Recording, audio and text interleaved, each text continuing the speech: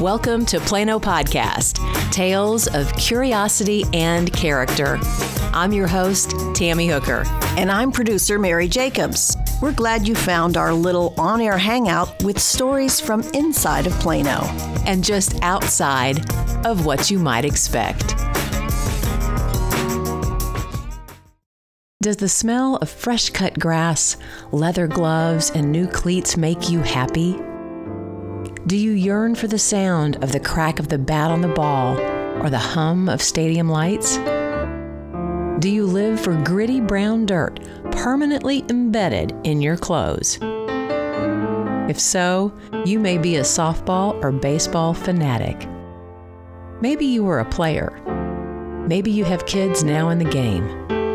If so, you know the hardworking umps on the field, the men or women that we call blue.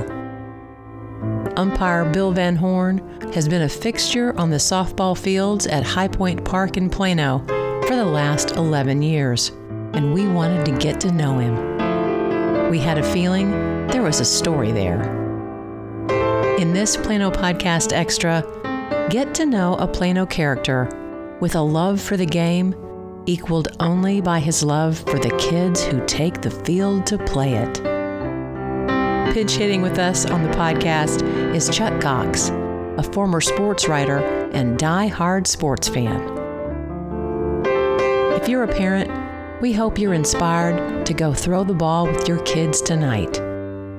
If you're a young adult who threw the ball with mom and dad growing up, we hope you give them a call and tell them thanks. Let's begin. Play ball. Bill Van Horn. I umpire, and my position is to be as accurate as I can be. Where do you umpire? Dallas, Garland, Frisco, private schools, but most of my umpiring has been up at High Point, from first grade into just below college ball. If you don't mind me asking, how old are you? 75. I will be 76 next month. As long as I'm able to do it, I enjoy it because of being around the kids. I think it was last year that I had just shy of 200 games. You can see kids from the beginning that look like they're going to have this potential to move on and go into college, maybe get a free ride. They love the game and they keep working. And the key is when we are umpiring, if we see things we can pass on and help them develop their skills. I take my hat off to the coaches that give their time, and especially if they give the extra time, because the secret is developing the kids' mechanics in knowing where they need to go on a ground ball, a fly ball. Everybody needs to be moving on any given pitch. So, when you put that all together, it makes the game fun to be around, and I've always enjoyed the game. Hi, my name is Chuck Cox, and I was a sports journalist for 20 years. And you're a published author, is that right? I am. I have a book. What's it called? It's A Matter of Life and Death in Texas, and it just came out about a month ago. Very nice to meet you, sir. Nice to meet you. Well, tell me a little bit about your sports background. What first got you into it? What did you play growing up? That sort of thing. Well, I was a pitcher, had the fortunate situation of being scouted by Detroit. Everything was going very well for me, except into the latter part of my senior year, I got a shoulder injury. Cost me a scholarship and going on to Ohio University, that's where I would have pitched. There's always a good side to things, and that led me in the direction of broadcasting. I lucked out by getting the play-by-play job and did that for 4 years while I was at the university. Did play-by-play for the Bobcats at Ohio U for baseball, football, basketball. I stayed in broadcasting until about 1968. So I did some research.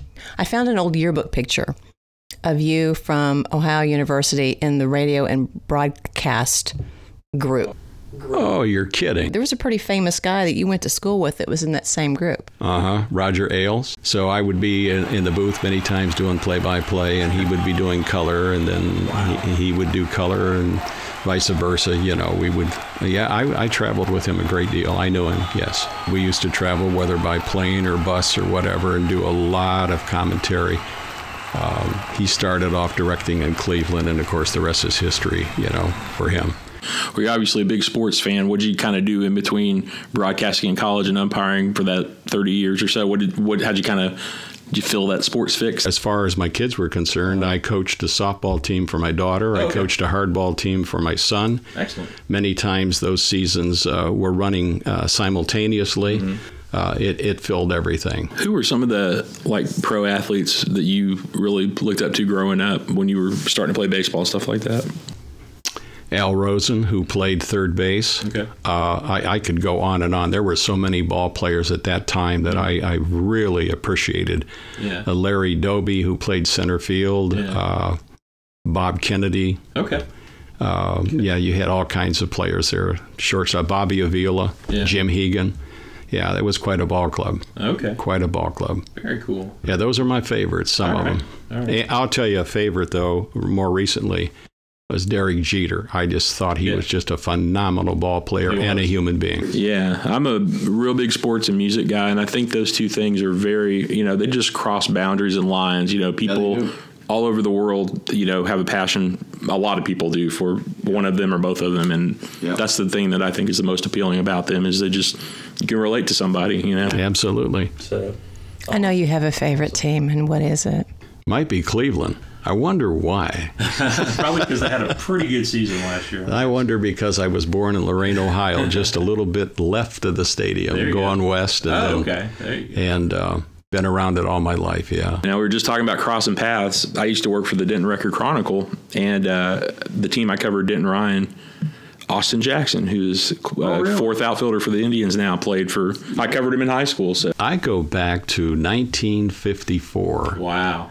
And that's when, I can tell you in a second here, Vic Wirtz hit the fly ball. That is the infamous fly ball caught with his back to the plate by Willie Mays. Oh, yeah. Yeah. And we set a record on wins.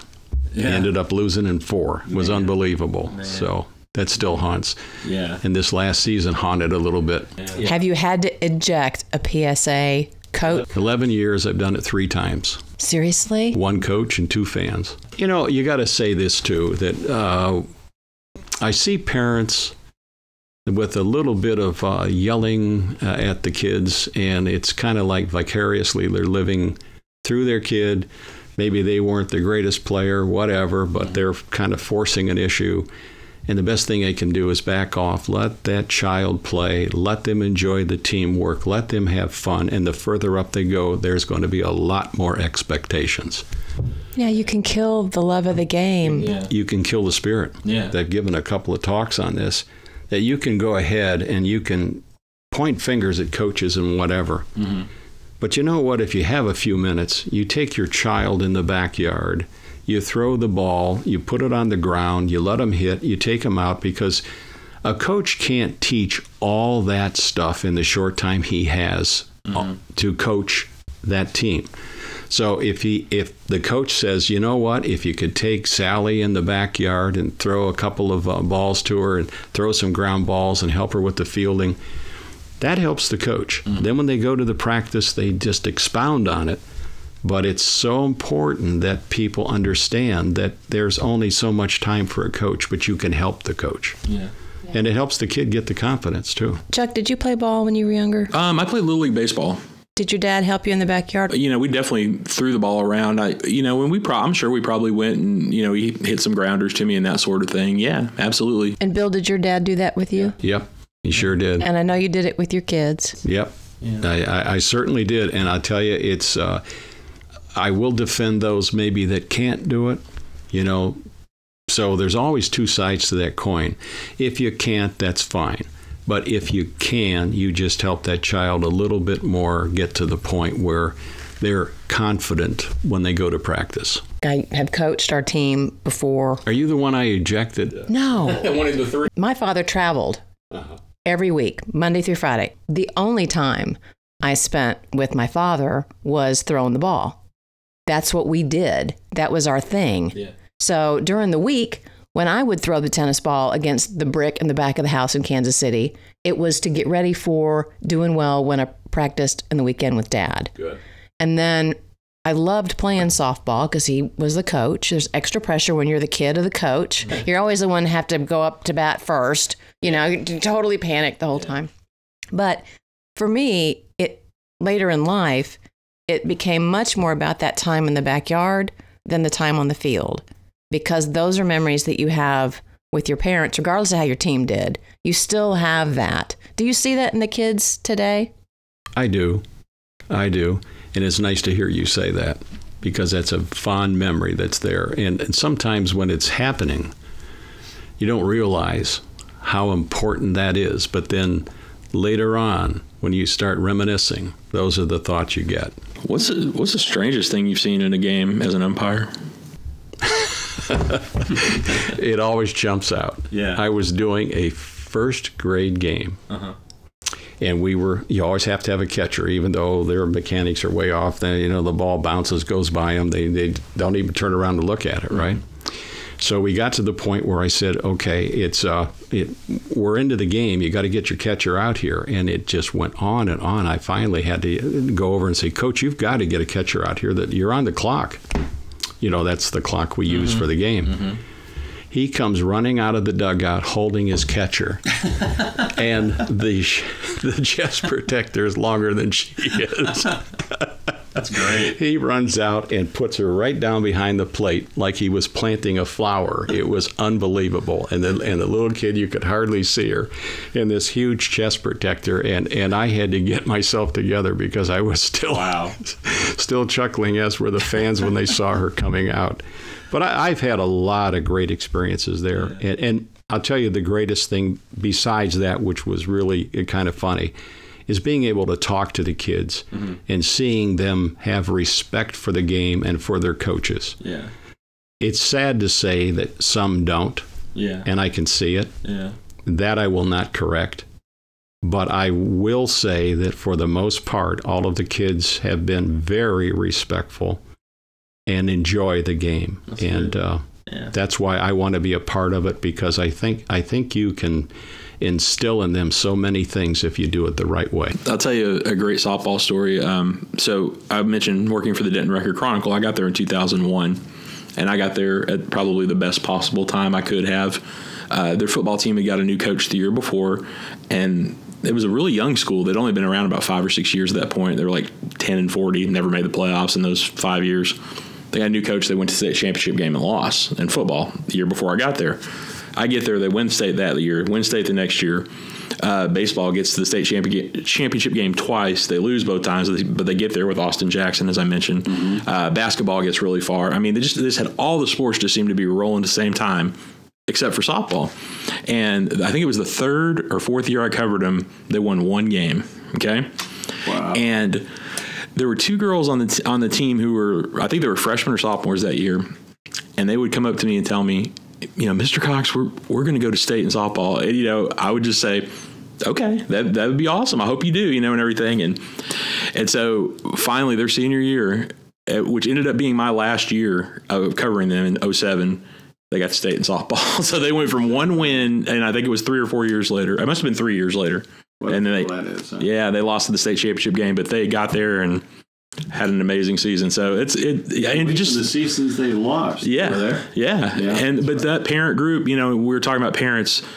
I knew every single one of their parents and everything. I mean, it was a lot of fun. It was just, I probably enjoyed that state championship run more than any of the other ones I covered, even football, just because, I knew them all. It was really neat. So that was a fun thing to be a part of. It's a great teacher, sports is. Yeah, absolutely. And getting along with people, which is key for life, for success. Yeah. And when you can get along and maybe you don't agree, but you can agree to disagree, and you go through your life with that idea that you had in sports and working together is key to success. And being around for this 11 years, it's been fun for me because I've watched some of these kids go from first all the way up, I've watched you coach them on the field. First of all, they're scared to death. When Blue walks up, they're like, oh my God, what have I done, right? So he has to kind of calm them down and then, try to give them instruction. They're not sure because it's not what mom and dad had said or the coach had said. Like, oh my God, are you sure this is what I'm supposed to really be doing? But, it's cool to watch that love of the game and the love of these kids and their development because we know long-term what it does for them as people. Absolutely. Play ball! I'm Charles Johnson, audio engineer for Plano Podcast. For more information, visit planopodcast.com and click on Episode Resources. We've reached the end of another edition of Plano Podcast, Tales of Curiosity and Character. We hope you've enjoyed today's topics and discussion. Remember to support us on Patreon and to follow us on Twitter and Facebook. Send your feedback, ideas, and comments our way. Thanks for listening and subscribing. We'll be waiting for you at our back corner booth. Until next time.